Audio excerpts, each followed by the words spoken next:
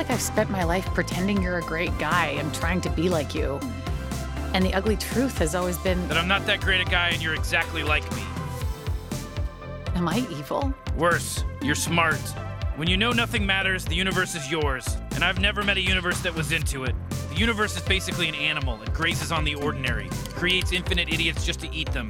Not unlike your friend Timmy. Tommy. Yeah, hardly matters now, sweetie. You know, smart people get a chance to climb on top, take reality for a ride, but it'll never stop trying to throw you. And eventually it will.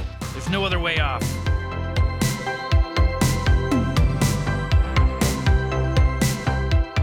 Nobody exists on purpose. Nobody belongs anywhere. Everybody's gonna die. Come watch TV. Well, what's the show about? It's about nothing. No story? No, forget the story. You gotta have a story. Who says you gotta have a story? I think we really got something here. What do we got? An idea. What idea? An idea for the show. I still don't know what the idea is. It's about nothing. Right. Everybody's doing something. We'll do nothing. So we go into NBC, we tell them we got an idea for a show about nothing. Exactly. They say, what's your show about? I say nothing. There you go. I think you may have something here. Do shows about nothing mean something? What happens when the structures of our guiding stories collapse? Maybe we end up feeling a bit like the teacher in the book of Ecclesiastes who wrote, "Meaningless, meaningless, everything is meaningless." Is it best then to stop treating life like an unfolding drama and instead just cope with it being a nihilistic comedy? Maybe this is why we've seen an uptick in nihilistic comedies from the relatively innocent days of Seinfeld to today's cultural zeitgeist like the dark and incredibly obscene meta-nihilism of Rick and Morty. In today's episode, I talk with author and pastor J.R. Forasteros about what to make of shows like Rick and Morty, and why as a pastor he is fascinated with the theological and philosophical messages embedded not only in nihilistic comedies like that, but in the revived interest in horror films and even comic book superheroes.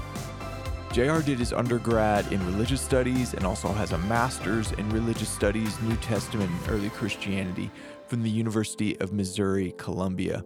He writes for the digital magazine Think Christian, an online publication that focuses on the intersection of theology and pop culture. JR and a bunch of other contributors do some great work over there, so check them out.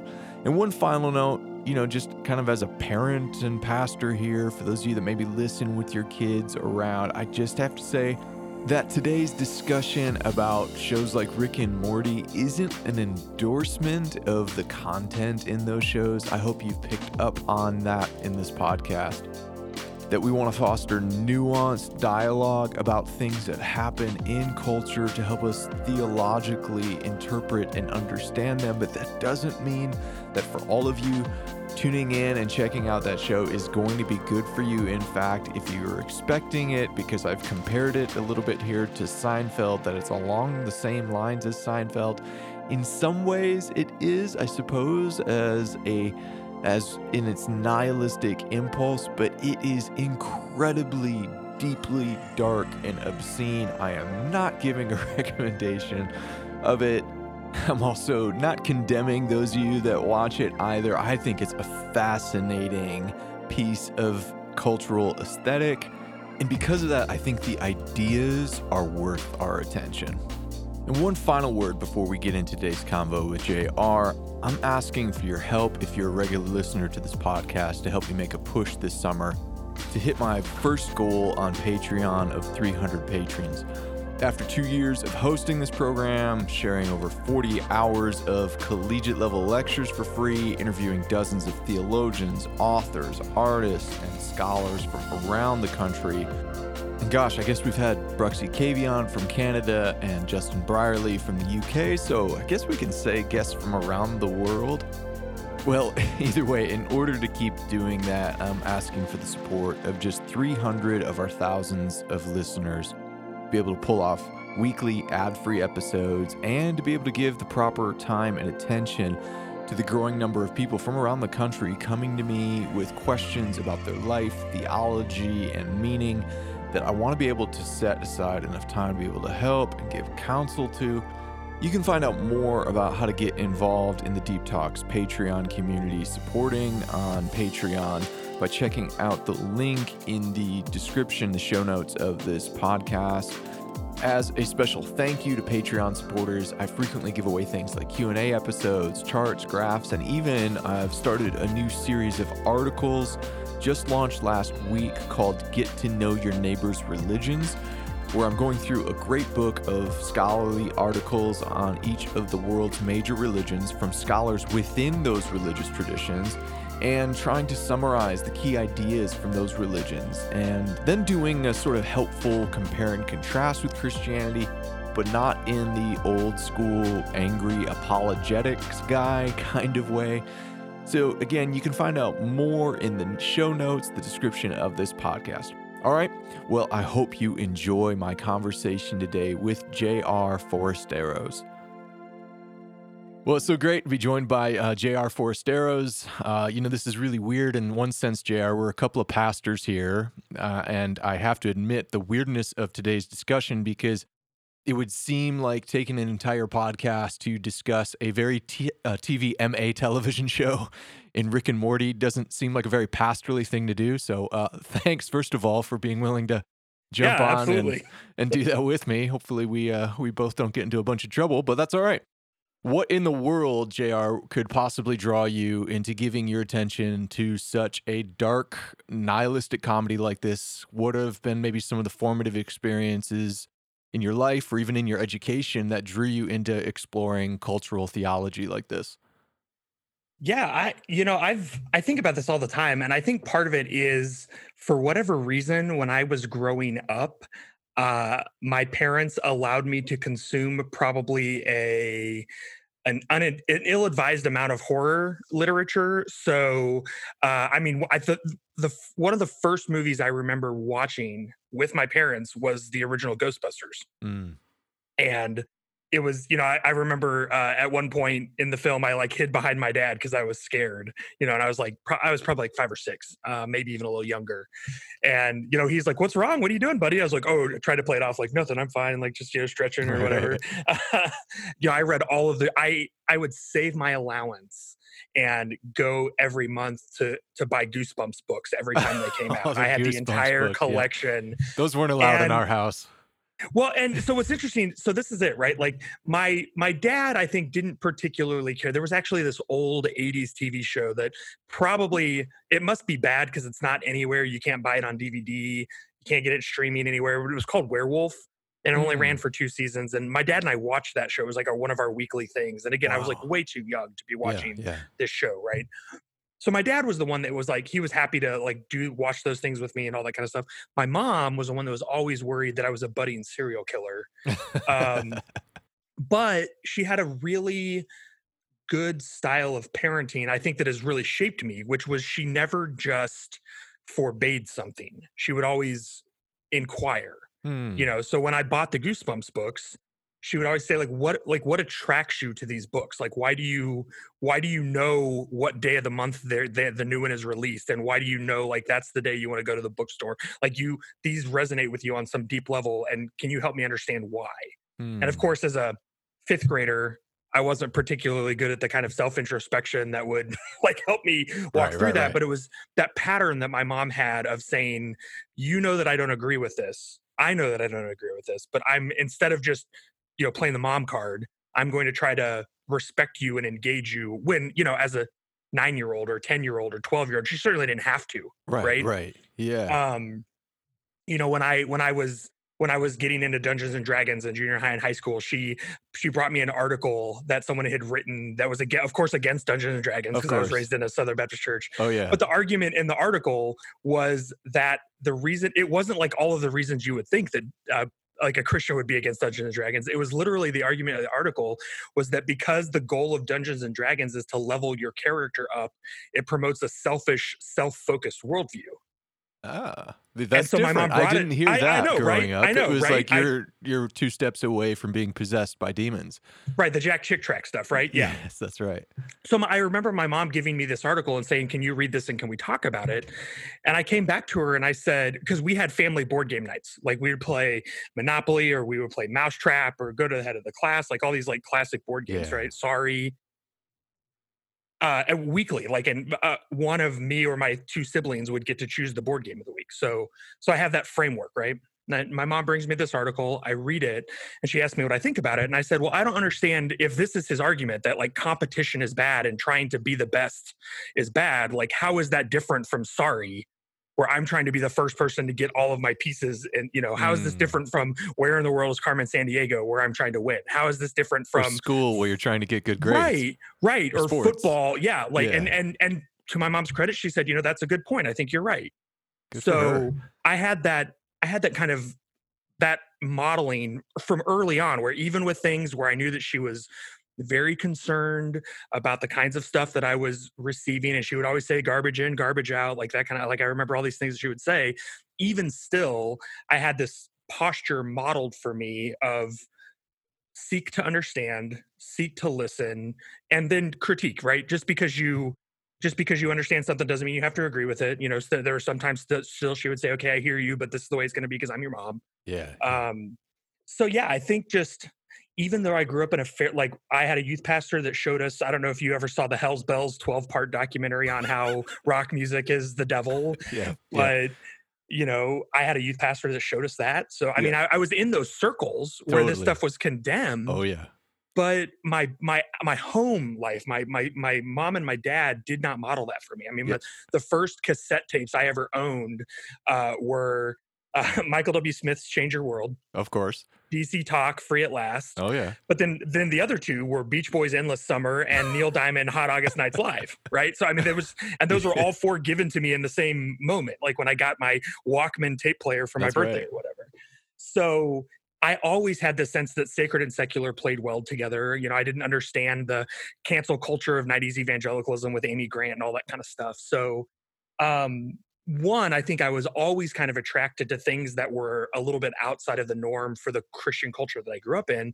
But two, I was given this model of not just immediately like slamming the door on those things, but asking, can I understand what this is? And that, so that, I mean, as I grew up, as I received a call into ministry, as I went into ministry, those were the kinds of conversations I was drawn to. Those are the kinds of people I was drawn to. I mean, and I went to a pretty conservative Southern Baptist undergraduate university, and I was in a metal band. So like we didn't play on campus very much. Like we played at the bar That's right. in Yep. town, and we didn't cuss, we didn't smoke. The bar loved booking us because bands drink for free and we all drank water, so we right. were the only band of the night that didn't have like a $200 bar tab at the end of their show that we didn't have to pay.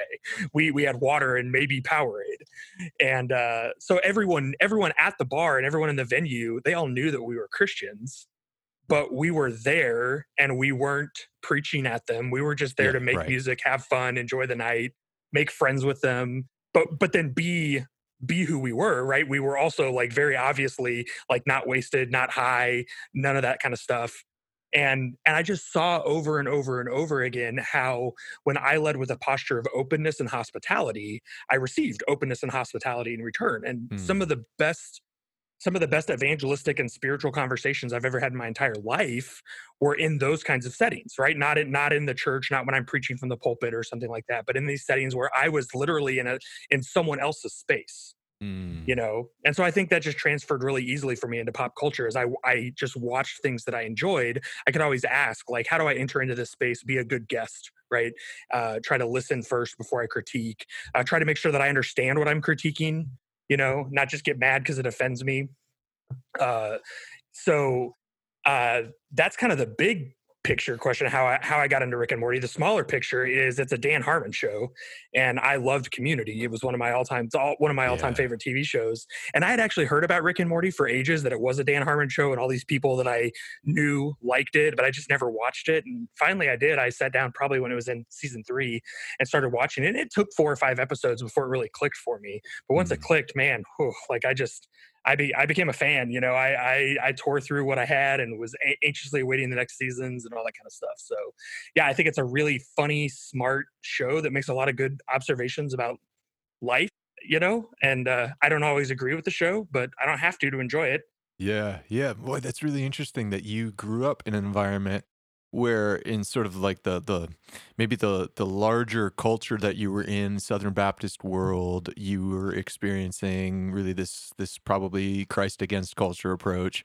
And yet in your own house, your mom had the wherewithal and the maturity to help you navigate a more nuanced approach that bore such tremendous fruit in your life later in your life to be able to do. I know what you're talking about. I know those, I was in a band in college too. It wasn't a metal band, but it was into all the Tooth and Nail and Solid State Records stuff. What was so cool about being in those scenes was like the people that you'd have conversation with, like really meaningful conversations about what's true, good, and beautiful, and exchanging ideas. These were people that were never setting foot in my church. Never at all. And so there was this, and not just like, I don't even just look at that as some sort of evangelistic tool, but to really see the missed opportunity that I had that was right in front of me to actually see how Christ was at work. Christ is always at work through culture. There's no there's no cultureless Christianity, whether it's language itself or the music that's part of the life of the church. I often joke with people, like even in our church, you have this sort of like the traditional versus contemporary divide in music. And the thing I always joke about is like, I mean, if you're pro just traditional music only, you're essentially just saying that God's activity stopped at a certain point in culture and we're just going to freeze frame that forever. And I can't find good reason for it. I also find it interesting that you were like really drawn to horror because, well, I haven't had that feeling. For me, it's been more in the realm of sci-fi and fantasy. But the horror thing never did it for me. But I listened to a lecture from a behavioral scientist recently who was talking about the genre of horror. And what he talked about in that, I never thought about this, and I wonder if this was fascinating to you as well. He talked about one of the things horror does, and especially like, a proper monster film, is it blurs the lines between what is imminent and what's transcendent.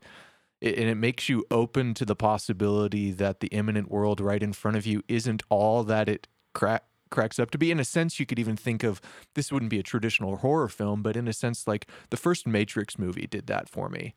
It made me just think about perhaps my perceptions of the world aren't the summation of all of reality. And so I wonder if that was for you, like what was fascinating to you specifically about horror? It took me a long time to get there. To figure it out because I just liked it for the longest time. I loved the twist endings of the Goosebump books and how you think everything's okay at the end and then it's not, like that deep sort of unsettling feeling. And maybe honestly, maybe that's because I grew up in such a sheltered, privileged bubble. I have two great parents. I mean, they divorced when I was in middle school, but I still had two like very good, involved, supportive parents. Overall, like a very, very privileged upbringing. And so, yeah, like if I wanted to be disturbed, I had to go looking outside of my experience because I did not live the kind of an experience that would be disturbed. Hmm. That's probably part of it. I think where horror moved from being a hobby for me to being a major lens that I use to examine culture was when I read Scott Pool's book Monsters in America, which came out in 2011. I read it a few years after it came out, but his argument is brilliant, and he's not the only person to do this, but it's in the realm of what sociology calls monster theory, and it draws on like Rene Girard's scapegoating and all that kind of stuff. But it essentially argues that the things that a culture chooses to demonize or monsterize tell you about the anxieties that the culture has about itself. Whoa. Yeah. So rather than face the ugly parts of our own story, rather than face the parts of our story that don't fit into our master narrative, we externalize those things. We place them typically onto a marginalized or vulnerable population, and then we exorcise them. Yes, that's right. And wow, that's brilliant. It is. I mean, I'm telling you, like this just completely exploded my brain. And of course, I will say this too, right? Like as with any genre, right? There are terrible, terrible sci-fi movies that don't have any really redeeming qualities. They maybe at best we can say they're fun. And then there's a movie like The Matrix, right? Which is groundbreaking in honestly just about every way you want to talk about it, including thematically and all that kind of stuff. Same with horror, right? Yeah, is there schlocky horror that's basically just exploitative and doesn't really have any redeeming value? Yeah, there's like a ton of that. But there's also really smart, sharp horror that helps us, again, interrogate and even diagnose our own culture. And I think, one of my favorite places to play around with this, other than contemporary, obviously, is in the 60s. Because in the 60s, you had this explosion of what is now considered, classic horror. Texas Chainsaw Massacre, Rosemary's Baby, Psycho, even at the very early part. The original Halloween film came out in the 70s. The Exorcist, right? I mean, just on and on and on and on and on. And when you look at what all of those films are saying about not what they're saying, because I don't think they're saying it intentionally, what they're revealing about the anxieties of the age, we have a ton to learn from them. And to me, it's helpful to look back a few years and then be able to look at today, because we're in kind of another horror renaissance, right? I mean, right. Horror fans, don't at me. I know horror never went away. I get it. I'm there. I love, but like as far as popular culture is concerned, right? Like we kind of had the slasher boom of the 90s with like Scream and Urban Legends and all that kind of stuff. But nowadays with what they're calling, art house horror, with Midsummer and Hereditary and Jordan Peele's horror and all that kind of stuff. There's horror all over television all of a sudden again. We really are in like another kind of horror renaissance. And I think it's worthwhile to say like, well, why? Like what are the anxieties? Obviously we live in an anxious time too, right? So like what anxieties are being manifest, what things are being demonized or monsterized, what vulnerable communities are being exploited. Those kinds of questions I think are really profitable. And I think horror is one of my favorite lenses to use to look at that, because I think it's one that helps us look at it most directly. Well, we've talked a lot about on this program about how American culture and I mean, maybe by and large part, Western civilization in general is experiencing a meaning crisis. Maybe it's the moral failures of the church. Maybe it's been our allegiances to political agendas.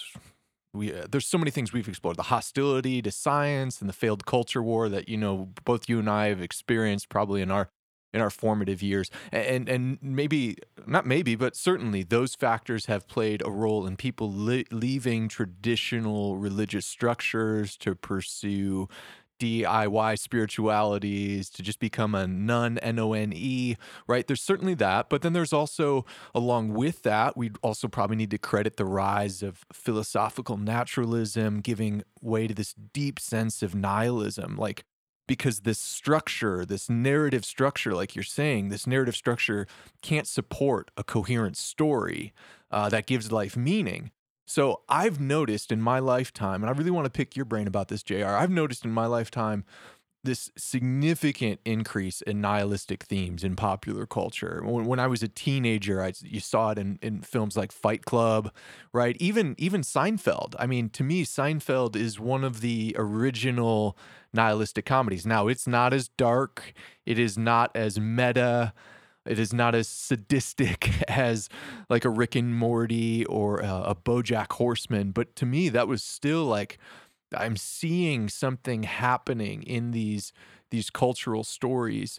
Have you seen that over the course of your life? What would be some examples maybe that come to your mind and when you think of the rise of nihilistic themes and ideas in film and television? So I have to confess, I'm actually one of those that's not a Seinfeld fan. Well, this conversation ends right now. I know, right? I'm sorry. It's been lovely to thank you for having me on. Thanks. I don't hate Seinfeld, but I can only handle an episode or two at a time, and I've never sat down and watched the whole show. So just full transparency, just trying to put all my baggage out there. Honestly, the first time I remember encountering nihilism explicitly was in The Big Lebowski. Where, that's a great example. Where you have the nihilists who are just floating in the pool and insisting they believe in nothing. But that whole film is nihilistic, right? Totally. Like the nihilists are allegedly the butt of a joke, except the whole film is about nothing. And it's that nothing has meaning, and every story that they concoct to make sense out of the things that they're finding are are wrong. And I think the purest distillation of that in that film is when the dude thinks he's uncovered the secret note and he's like scribbling on the pen pad, and then it turns out just to be a crude drawing, right? Mhm. And it's like that's what the whole movie is doing. It's like you think that this is about something, but it's not. It's not about it. It's just a big joke, you know. Of course, I didn't understand that as nihilism at the time, but that's the first place I really remember encountering it significantly. I think in a way you could argue that the Matrix sequels are doing that. Certainly the second film sets that up, where at the end of the film, Neo meets the architect, and the architect's like, yeah, you're a joke, man. Like you're just the latest, like, yeah, this is what happens. You're just part of the whole system. Like your whole thing is plotted, like planned for. Like you're a glitch that we built in on purpose, right? I remember that having such an effect on me, and now that you put words to it, now I can see it, because in the first film there were all these messianic themes surrounding Neo, granted in further reflection probably more Gnostic Christianity than necessarily still, Orthodox, but still there were these messianic themes, and you had this sense of hope that this character was now going to redeem all of humanity in the follow-up movies, right? And then he gets to meet the architect, and like you're saying, the architect's like, yeah, you're just part of the deal, right? Like everything else. And you even just saying that now helps give voice to the disappointment I think I felt in the theater in that moment of going, oh, really? So yeah, the and Matrix, another one, the follow-up, the sequel 2 and 3, man, I didn't even think about that. Well, and I think the third film tries to do something different, right? Because I think you could argue largely like the first two films are about who's going to live, the humans or the machines, right? And it's one can only thrive at the expense of the other, and that because that's the way the world has been built. And I think when you look at what's happening with the modern Western world, that's what's happening here, right? Is it like, is it the culture of the West that largely was built on exploitation and oppression and colonialism, or is it going to be all of these exploited, oppressed, and colonized people? And there's this kind of, I mean, I think one of the reasons that modernity is breaking down, and one of the reasons that we of the West feel such a lack of meaning, is because the story that we shaped our whole world by, we're seeing what poison roots it has, and now we're starting to hear all of these other perspectives and voices that have been there the whole time. We just couldn't hear them because of the way everything was built. And now I keep saying we because we're both, white Anglo-Saxon men. We're kind of at the top of the pyramid, so to speak. We're wondering, like, can a world even exist if our story is not the story, And I think the third Matrix film it tries to get to that place where we can, the old thing has to be destroyed, but we're trying to build something new in its place. Honestly, I think one of the shows that's the most insightful about this, to a point, is The Good Place. Very recently, where it takes this whole constructed afterlife and reveals, by the spoilers for the last season of The Good Place, that the whole system is broken, right? And it's not broken. This one's interesting because it's not broken because it was built broken. It's broken because it's antiquated, right? The system worked for a simpler world, but because the world has continued to grow and to evolve, the points system that The Good Place worked by is no longer workable, and so they literally have to tear the whole thing down and start from scratch and rebuild. And then even still, The Good Place ends with ambiguity, right? When they walk through the door at the end of the show, you still don't know what happens. So there's still this sort of existential nihilism at the heart of the show, which is we don't know what happens after we die. So maybe the best we can do is be the best we can to each other. It's the myth of Sisyphus, right? Yeah. We might not be able to control the fate that we have, but we can control our inner subjective world. Right. It's interesting because even as you talk about this, I see these other themes that are also running parallel with that nihilistic impulse. I mean, you certainly see like the deconstruction mode of the postmodern narrative too, which is, I'm not attempting to make a straw man out of it or demonize it, but one of its primary functions is to act as the sort of wrecking crew to meta narratives. And so when you have that happening already, which is like, hey, we're going to deconstruct this meta narrative, and you already are doing that within a largely growing secularized culture, which doesn't have the support system. It's maybe, I think I've heard some people say it's still sort of living out of the carcass of the death of God. It makes for a really, really dark recipe. I mean, I've even seen this a lot, and there's been some backlash. I'm a big comic book fan, right? And there's been a lot of backlash in particular about DC comics and DC films about the darkness there, and an attempt to maybe reboot that universe and to rebuild these characters in more sort of the silver age of comics with hope and positivity. And I don't know how successful those attempts will be, because those silver age heroes operated largely within a narrative structure that provided people with a shared sense of meaning and purpose. And as you said, a lot of that shared sense of meaning and purpose has had some fundamental flaws to it too, right? These flaws in it, these blind spots, or just dark, malevolent things about using this meta narrative in a sort of like manifest destiny way to control, to consume, to subjugate people. It's an interesting cultural time to explore these ideas. Well, and think about the one big screen superhero who is completely unambiguously morally good and praiseworthy. It's Captain America. That's right. And he's frozen from a previous... I mean, the last time America was unequivocally the good guys was when we beat the Nazis. If you can remember a time when Nazis were bad guys, right? Like, and so we literally had to freeze him in ice and then bring him into the present and thaw him out. Like, right now, we cannot imagine a hero, a person who is a product of our time and place, who is like unambiguously good, always does the right thing, all that kind of stuff, which I think, if you go back and read Snyder's take on Superman all the way back into the Man of Steel, like he specifically says, like the idea of Superman being this like unequivocal moral good guy is just completely, it just doesn't even, it's impossible, I think, right? Yeah. So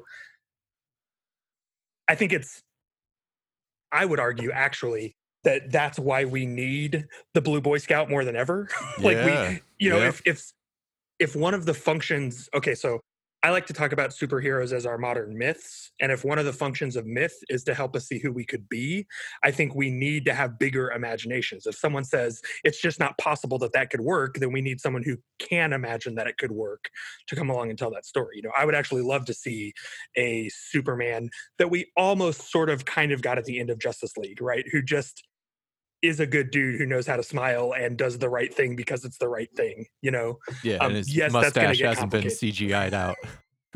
Right. So I'm very excited for the Snyder Cut. We'll just put it like that. Well, kind of sticking in the arena of cultural exploration through the lens of superheroes. I think for me, one of the things I would point to as a sort of cultural zeitgeist moment in our cultural imagination, which got people, it begged the question in people's minds, is life just a meaningless joke, was Heath Ledger's portrayal of the Joker in The Dark Knight, which, as a Batman guy is very, that portrayal wasn't really true to, the comics per se. He was definitely, I see what Nolan's intentions were. We did a video about it maybe a couple of years ago on my YouTube channel, exploring how the Joker is bringing these critiques, these sort of Nietzschean critiques of morality, and morality be based on power. And I really think that begged the question, is life just a meaningless joke? Is it just a joke? And I think I would say since that time, and there were certainly incidences of this before that time, to me, it seems like there has been an increase in nihilistic comedies, or at least in their popularity. Nihilistic comedies like Rick and Morty, BoJack Horseman, there's probably more on that list, but those are the two that stand out to me the most right now off the top of my head. For those unfamiliar with the show, unfamiliar with Rick and Morty in particular, could you, and I should say this, my pastoral warning on this show is, you know, if you hear us mentioning this in the same breath as Seinfeld or as a Matrix movie, it's not. It's not. It is. I'm not. Yes, I am not recommending it. Like for me, I don't really enjoy it, and this wouldn't be like a. I wouldn't argue with you about this, JR. This people have different places where they can a threshold by which they can take that stuff, even as they're mining for what's true, good, and beautiful. For me, it's like, boy, it's hard work mining in mining in these caves with Rick and Morty. So my like disclaimer about that. So those that haven't seen it and maybe like go, I don't know if I'm going to, but maybe are just interested in its cultural importance. Could you maybe give a little bit of a synopsis or a basic story? Tell us a little about the characters, some of the common themes that you find in this program. Yeah, so it often gets compared to like an R-rated Back to the Future, which is the like the most basic sense, right? Yeah. Like Rick is a grandpa, and Morty is his grandson.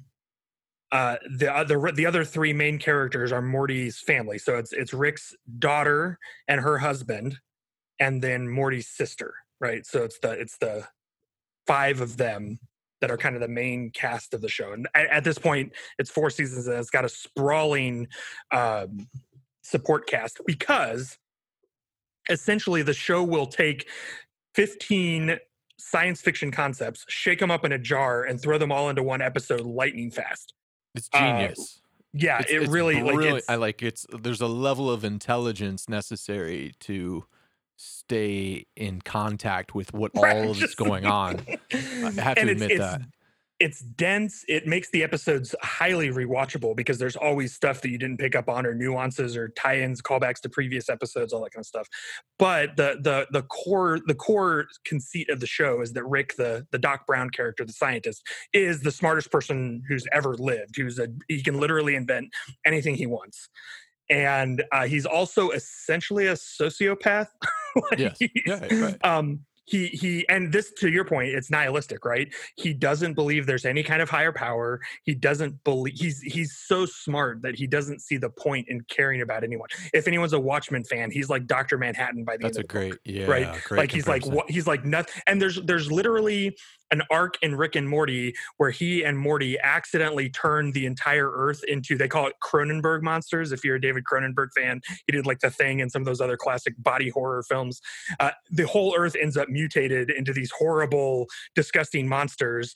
And you're like, oh, well, they're going to fix it at the end of the episode, obviously. And they don't. Instead, they actually abandon that Earth and just go to live on a parallel Earth where everything is exactly the same, except they didn't turn everyone into Cronenberg monsters because, there's a multiverse and all that. So like that's the level of dark that it can descend to, right? Where all at the end of the day, all Rick cares about is Rick. And one of the interesting conceits of the show is how Rick's conception of Rick is stretching to include his daughter and his grandkids and maybe even his son-in-law. That's up for debate. Yeah, it kind of depends on the episode, But he will often invent miracles of science literally just to get his grandkids to quit annoying him. The one of the famous episodes is called Pickle Rick, and he transforms himself into a pickle and then has a whole adventure because for reasons that are in the episode, he loses the antidote, and he ends up transforming himself into a pickle living in a machine that he can operate and all this kind of stuff. And all of it is done to not have to go to family therapy with his family. Like that's the whole, Which is a side note, if I can just say real quick, JR, one of the reasons why I wanted to talk to you about this is because that's a cultural icon, Pickle Rick is. And a lot of people don't know what it is. Like my son, on the background on his school computer, and he is 11, he's never seen the show whatsoever. And one day I'm looking at his computer and his background is Pickle Rick. Pickle Rick! And I'm like, Justice, what is on your background here? And he's like, oh, it's Pickle Rick. I was like, do you know what that's from? No. He's like, everyone just says it's funny though. Yeah. I'm like, let's get a different background. You're 11. So anyways, I just had to share that story. It is there the whole thing with Szechuan sauce at McDonald's, like that's the whole thing, and like right. People have started trolling McDonald's, and it's real weird. I think the the tension at the heart of the show is, and I'll take a side on this, right? I believe that the show ultimately critiques Rick's misogyny and misanthropy and nihilism. I Right. think it ultimately exposes him as a fraud. Yeah, I agree. However, that's pretty subtle, and it requires, I think, actually willing to engage the show. If you're the kind of person that just wants to turn something on and laugh at it, I think it's actually really easy to think that Rick's the hero of the show Yeah. because he so often does things that end up being technically heroic. Well, in a lesser extent, that was the same issue with Seinfeld. None of these characters in Seinfeld were intended to be people you look at and go, man, I would want to love be to like be their George friend. Costanza Yeah. when I grow up. They're Yeah. always like cautionary tales. I see that too, but that is one of my concerns for people that consume it without that level of critique is they go, hey man, this guy's funny and he's presented as sort of on top of the hierarchy of characters here. Maybe I should model this deep cynicism. It's and cool to lack be of like care. Rick, right? It's Yeah. cool to be like Rick, yeah. So what would you say are some of the common themes thematically that you would see throughout the show? That's interesting. I mean, I think one thing that you should expect if you watch Rick and Morty is for the show to play with the concept of narrative. And even the episode that I wrote about really does that. If you're not a Dan Harmon fan, you absolutely ought to go look up articles that talk about Dan Harmon's story circle. He started using it on Community, and he uses it in Rick and Morty. It's how he outlines everything he does. It's based on the hero's journey from Joseph Campbell from the Monomyth, and it's a really innovative, clever way of mapping out stories. And I think one of the things it does is that underlying structure allows Harmon to create Harmon and his whole writing team, right? Because it's not just him, but it allows them to create these incredibly dense episodes that even though 500 things are happening a mile a second, it's still coherent. And at the end of the day, even though by the time an episode's finished, you're kind of exhausted and your brain needs a break from like watching so many things happen, you understand what happened in the show, right? So there's this really interesting insistence that because the show follows the structure of the Monomyth, the characters grow, but the characters also actively resist their own growth, particularly Rick and Morty. Right. So you actually have them talking about how they finished all of the growth stuff. Now they can get back to having fun. So like the show gets really meta with itself. And then again, I think that's where the tension comes in, right? The show doesn't work if it doesn't follow Harmon's circle telling. But in order to tell a hero's journey story, there has to be growth and transformation. So at the end of the day, to it, right? What are you growing towards? Right. And so I think, again, it's such a unique show in that you have this main character who's so smart, he's aware that he's in a story, right? Like he's like that, like he's like transcended and gets meta all the time. Yeah. And yet he's actively resisting growing. And I think one of the things the show has been doing, particularly in the last couple of seasons, particularly in this most recent season that just finished, is it's illustrating the cost of refusing to grow. Which again, as a pastor, I am particularly struck by because in my experience, people nearly never change until they have to. And we can get up there and preach the most eloquent sermons or lead the best Bible studies, or it's the whole you can lead a horse to water thing, right? We can put all of the tools we want in front of people in the most clever and interesting and fun ways, and yet people as a whole don't avail themselves of the tools of spiritual growth and personal transformation, usually until we hit some kind of a crisis. And you even see that in Rick and Morty, right? I mean, there's instances, I want to talk about this episode you wrote about, but I do remember another episode where, if I remember the details, at least somewhat vaguely, Rick is flying through space. I don't know if he's headed towards a black hole or to an abyss towards nothing. And in a moment, he calls out to God, "Save me! Just save me from this." Right. And like you see in those moments where he thinks, obviously, he's very, very anti-theism. right? In many ways, he's kind of like the caricature of what you might bump into as like an online new atheist blogger. You know, there are all these just horrible dispositions towards anything related to traditional religion in any way, shape, or form. But in that moment, he calls out to God. And whether he's saved by God or not in that moment is left up to interpretation. But you see that. You see it in the episode. I want to unpack a little bit here with you. It's in the most recent season, right? Never Ricking Morty is the name of the episode. Why don't you tell us a little bit about what happens in that story? Because I found it really fascinating, especially as a show that's, in a sense, it's a show about nothing. And in some ways, to me, it seems like evangelistic in a sense. It's an evangelistic story or an evangelistic program, evangelistic narrative about how all of your meta narratives are failing, your attempts for meaning, purpose, and significance, everything you've pursued in your life that's part of our normal cultural telos, those are all worthless. Let's show you how it's worthless. And maybe in some sense, if it tries to point to anything, it's like, well, I think as Rick told his granddaughter once, like, just accept that the universe is going to chew you up and spit you out, and then just decide to live your life, which is, again, getting into the existentialist philosophy of guys like Camus and Sartre. So what happens in this particular episode, which has to deal a lot with the way we experience as storied creatures reality? Yeah, I think this is easily one of the most overtly meta episodes, to the point that, again, several characters in the episode call it out as meta and are told not to think about it. But the whole thing is on a train, which we learn is a literal story device. And so everyone on the train has a story about Rick. And so Rick and Morty are on the train trying to investigate this thing, and they keep actively rejecting the anthologizing of the story. And every time someone tries to weave them into a flashback about Rick, they refuse it.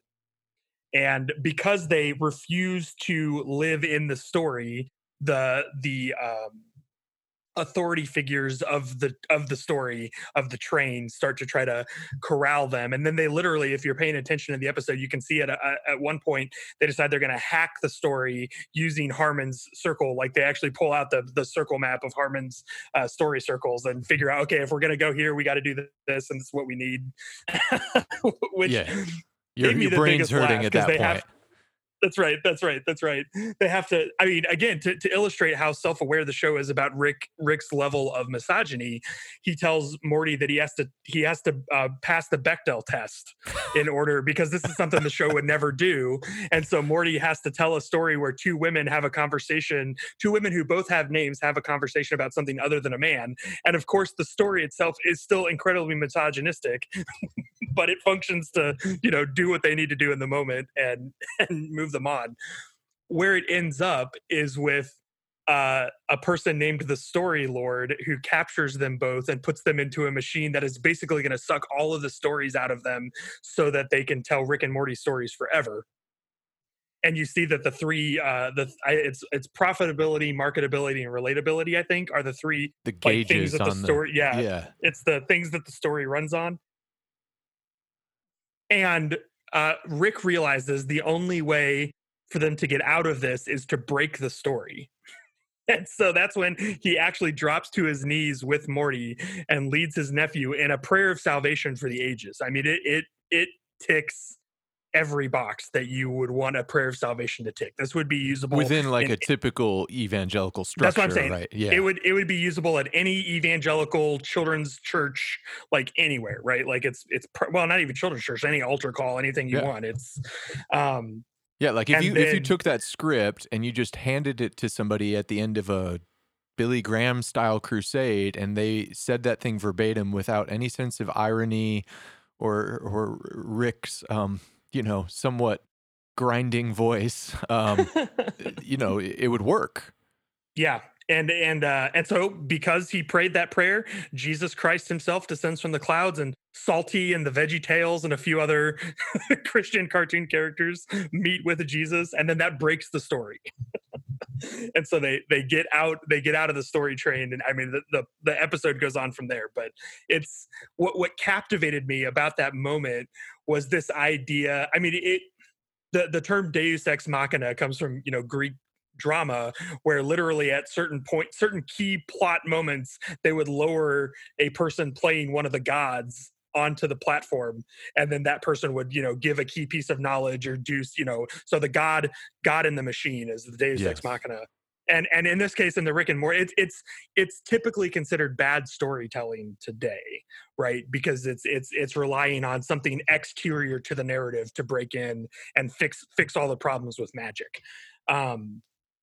And so I love that. Again, how do you break the story? Well, with a literal Deus ex machina. You literally have Jesus break into the story, and you have, when Morty questions whether they've crossed the line and this is offensive, Rick says, I mean, how can it be offensive? We were literally saved by Jesus Christ. Like, who's going to get mad about that? But what captivated me about all of that is that it had this sense that when we focus the gospel entirely on the narrative of personal salvation, it is actually sort of a bad story. And I think you see that in the conversations going on right now about race in our culture. I hear a lot of Christians who say, it's a sin issue, not a skin issue, saying like, oh, if we could just get everyone to ask Jesus into their hearts, then there would be no more racism. If they just follow the formula. Right. And I think one of the big problems with that is you have to say that like literally every white person who lived in the 1800s was not a Christian, because we owned slaves, went to war over it, all that kind of stuff. And I think we have to recognize that part of the gospel is certainly our individual salvation and transformation. But if that's all we talk about, it's actually a pretty bad story, because it leaves the evils of the world, it leaves the injustices of the world unaddressed. And a story where I get rescued, but everything else goes to hell is for me, it's a pretty bad story, Yeah. And again, I think for someone like me who was raised in relative privilege and comfort, it's easy for me to believe that story. But when I do the best I can to stand in solidarity with brothers and sisters around the world who are oppressed, I think it's easier for me to see that when for instance, gosh, again, growing up in my little Christian bubble, we would have like honest, spirited debates about whether missionaries who go to impoverished parts of the global South should waste their time feeding and getting clean water and stuff like that. Shouldn't they just be preaching the gospel? Because after all, as long as they ask Jesus into their heart, who cares if they die, they go to heaven. Yeah. And I hear myself say that now, and I'm like, that is monstrous. That's monstrous that we could care so little for the physical welfare of people, and then in the same breath claim that we're doing something that is loving. Yeah, it's the reduction. It's the reduction of even the very person of Jesus Christ to be a propositional statement that we give cognitive assent to. And that's the thing Which, to your point earlier, is Gnosticism, right? Right, it is. If I give cognitive assent to the secret knowledge, and that's, it was in many ways like the episode is horribly offensive on some level, right? And then on another level, the thing that it reveals, especially as it's paired, if I remember correctly, the very next sort of way because they actually they're still on the story train after that. They go to try to stop it and something breaks, and then they find out the very next thing is that the story train is something that Morty needs to buy, right? Yeah, it's a toy. It's a toy. It's a toy they need to buy, and Rick's advice to him is, well, just buy it. Just buy it. Everything, be a good consumer. Be a good consumer, right? And this is paired right together, and it's a really interesting, like, to me, I'd say even prophetic insight that we think these things are going to save us. And it's not that Christ doesn't save, it's that what we actually think saves us is the propositional knowledge about certain ideas about Christ instead of the very person of Christ who is Lord, that we follow in participation with him, in participation in the life of the Spirit, in the life of the Spirit as it works in the world, which is very, very different than a simple prayer, right? And this isn't to minimize the fact that many people, if not most people's journey with Christ begins with some sort of prayer of genuine repentance and saying, I want to follow. So I don't want to minimize that, but I do think it was interesting that it highlighted, to me, at least in the way I interpreted, a reduction of who Christ is to a formulaic prayer that's on par with us thinking, well, we can save our culture just by buying more stuff. And those two together, I was like, golly, I hate this, but it's probably true. It hurts. Yeah. Like yeah, for me, I think, again, when they're joking about, is this offensive? We were literally saved by Jesus. Haha. I was laughing at that, but I was also like, I'm being offended on the right level by this, right? It's, to your point, it's prophetic. It's revealing a painful truth about the way we too often talk about who Jesus is and his work. And there's a big debate going on in evangelicalism right now about what the heart of the gospel is. And there's one camp that says it's personal salvation, personal justification. And then the other camp says, no, the heart of the gospel, like what the Bible story is about how Jesus becomes king. And he's the kind of king who becomes king not by conquering, but by dying, right? And then by being raised from the dead. And part and parcel of that journey is that he purchased adoption for all of humanity. Right. But that's an effect of Jesus's life. It's not the if you were the only person who would ever sin, Jesus would die for you. It's not that like hyper individualistic, like self-focused. Yeah. Or even to the point where you think the entire scope of salvation is just about what happens to human beings, as opposed to this cosmic renewal story that we see in the biblical narrative.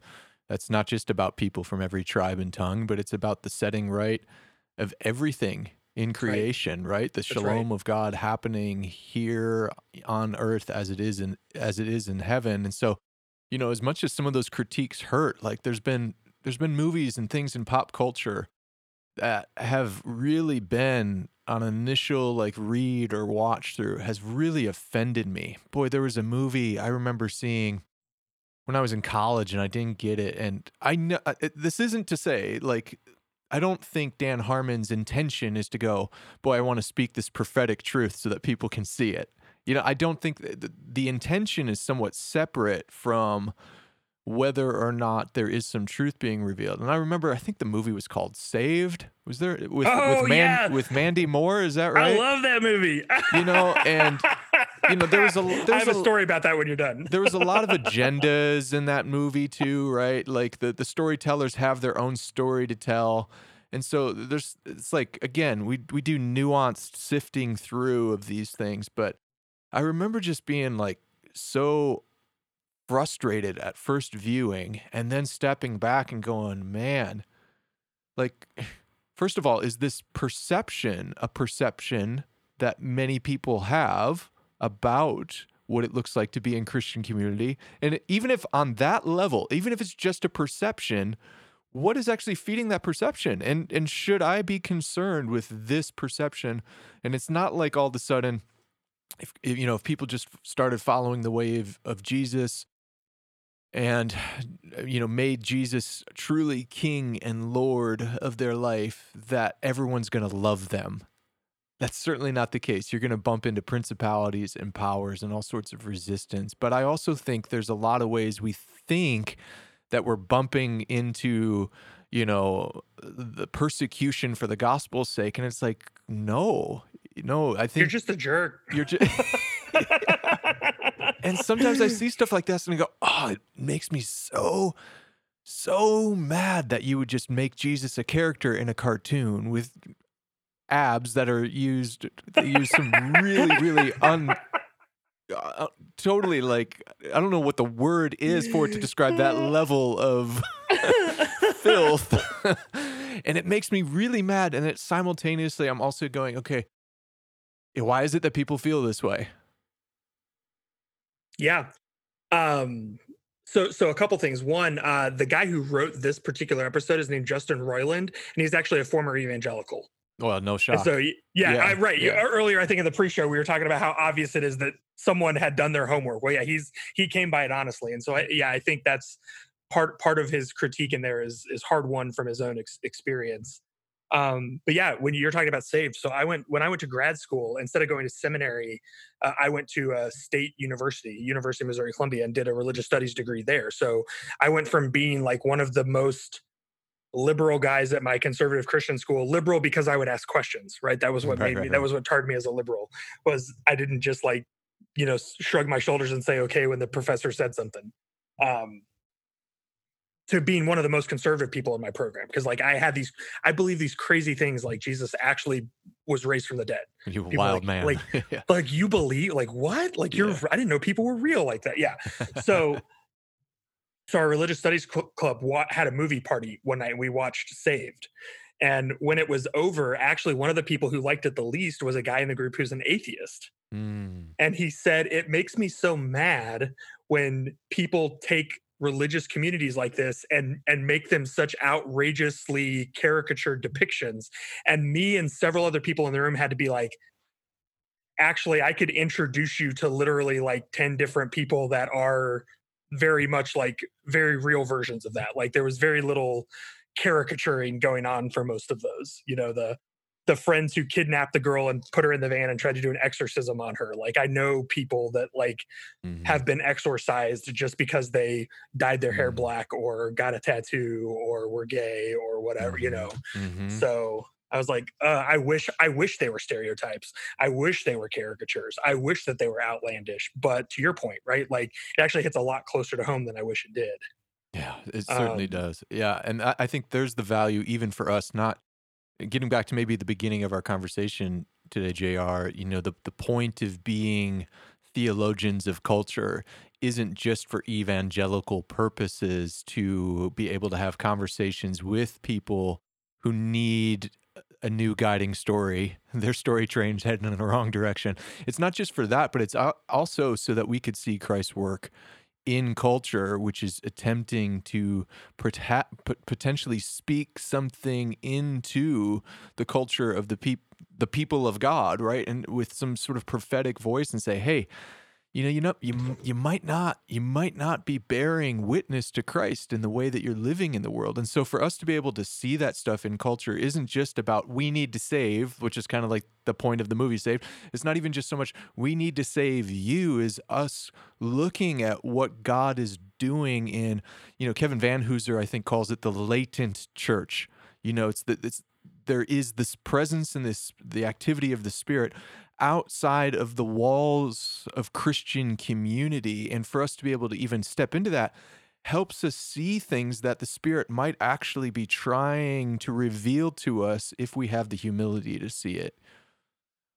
And I think that's a big reversal for evangelicalism, because our mission strategy for so long has been God's not there, and we're going to take God where God is not. And what you've just said is we're going to identify where God is, and we're going to go join in what God is doing, which requires a different posture, right? I have to come in as a student. I have to listen. I have to be humble. I have to be listening, not only for where the Spirit is working, but to the people that I'm among, because I'm not assuming that they're working from a position of ignorance. I'm assuming the Spirit is already present and working among them, and I'm trying to join the conversation, not lead the conversation. And that's hard for us. I mean, we're not used to that. No, we're not. Well, Jay, I'm super thankful that we got to have this conversation together today, and I hope that many people listening today will be able to actually follow up and maybe check out some of the work that you're doing. I know you've got podcasts, you write for Think Christian, for several other places. I know you're a pastor as well. Your sermons are online. What are some ways people can get connected with you? And I'll make sure I include links in the show notes. Awesome. Well, yeah, thank you so much for having me on. It's been a blast. I love getting to talk about this stuff, especially with other pastors who are doing the same work, right? Because it's so often I think we're antagonistic instead of engaging. So my website is jrforesteros.com. Everything I do is there. My main podcast is called The Fascinating Podcast, which I do with 3 other authors. And so we're actually about to wrap up our latest season. But this whole season, we've been talking about reconstructing faith. You know, there's a lot of prominent Christians have been walking away from the faith or deconstructing, and that's been a thing. And so we talked about that a lot. And we said, you know what, but that's fine. Like, we've all been there. We've all been through that process of making our faith our own. But let's talk about what happens after deconstruction, right? What happens when you really begin to build something new? So we've been doing a lot of that. I do have a book. It's called Empathy for the Devil, where I look at what we can learn from the villains of Scripture. So I give them, it's not exactly the wicked treatment, but I do try to, I ask what happens when we tell the story of Delilah from her perspective, right? What happens when we tell the story of Jezebel or Judas, and yes, even the devil, right? And can I learn from having some empathy with them, right? What can I learn what sin might be in my own life that is unrevealed? So again, trying to kind of hang out on that topic of can I learn to do the work, without a catastrophe, right? So instead of seeing the story of David or Samson, you put yourself in the protagonist role all the time and identify with that to be able to see how, wait, hang on, there might be some stuff here that I need to identify with these villains and to see that in my own heart. And I think it's important. Again, I'm not giving them the wicked treatment where it's oh, she was actually the good witch all along. Gosh, I'm not doing that, right? Yeah. I'm just saying. Thank you. I know. I'm starting from the assumption that everyone is the hero of their own story, right? And so when Herod orders the deaths of the infants in Bethlehem, in his mind, he's not doing that because he's a genocidal monster. That's right. Right? In his mind, this is the best option he has at the time. It may not even be what he wants to do. It's just the best option he has. Now, I don't have to, again, going back to what my mom taught me, right? I don't have to agree with Herod to put myself in his shoes and try to understand why did he think that way, right? And then once I've done the hard work of trying to understand him, is it possible that I might see some of the same tendencies or decisions on a smaller scale that I'm making in my own life, right? Yeah. Because if it was wrong for Herod, then that means it's wrong for me, right? Wow. So that's kind of the idea with the book. I had a lot of fun with it. It's been out. It's from InterVarsity Press, so yeah, you can get it. I think most places still have it. So that's it. Podcast, website, book. I think those are all the and then you mentioned Think Christian. I love getting to write for them and be on their podcast when they have me. So that's awesome. I do enjoy the work. I frequently go over and just check out some of that stuff. And it does seem to be a bit of a niche field in theology, cultural theology. So for those of you that are interested, and when we cover that sort of stuff in this program, I would recommend you check out JR stuff. From what I've seen, it's all just like what we've had demonstrated in this conversation today, which I've found really enriching, and I hope we get to do it again sometime, JR. Yeah, I'd be happy to come back on. Thank you, Paul, so much. Well, I'm thankful again to have had JR Forasteros on the program today. Make sure you check out his website. I provide a link in the description so you can get connected with all the different things JR is doing. You can find his book. You can check out his podcast. JR is doing a bunch of stuff, especially in this world of cultural theology. So take a look at that again. You can find a link to JR's website in the description or show notes of this podcast. This podcast is made possible by the Deep Talks Patreon community. And this month, we've had a bunch of new people that have responded to the drive for 300 and a bunch of people that have jumped in the Theology 201 tier. So I want to give a special shout out and thanks to people like BJ, Eli, Josie, Luke, Paul R, Sarah R, Sean C, Stephen M. Thank you guys. Tim K, thank you for your support. I just can't do this without you guys. Really, I just can't. I can't set aside the time. Can't pay the podcast hosting fees. Buying the books and articles that I do for research on this stuff. I can't do without you. So thank you so much. Again, if you want to get involved, especially this summer, I'm really trying to make a push so that we can take this podcast to the next level, to get to a point where I'm doing consistently, where I can get to weekly episodes ad-free. And man, there's just so many new people that I'm meeting around the country who are listening in, reaching out with questions, with real serious concerns and questions. that they don't feel like they necessarily have other people to talk to or help them unpack. And I love helping people unpack those things. I love, in a sense, being a pastor even beyond the walls of my church to help people go through this stuff. But man, I just can't do that without your support, to be able to set aside the time to do that, to give that sort of attention to people. And I'm just so thankful for those of you that are supporting. If you can't do that, another way you can support this podcast is by just leaving a review on Apple Podcasts, subscribing there, subscribing wherever you listen. So thanks to those of you that have taken the time to do that as well. As always, I love hearing from you. Reach out to me. Those of you that are on the Deep Talks Patreon community, if you haven't, maybe signing up there is a great way to connect with me and respond to all the messages I receive there.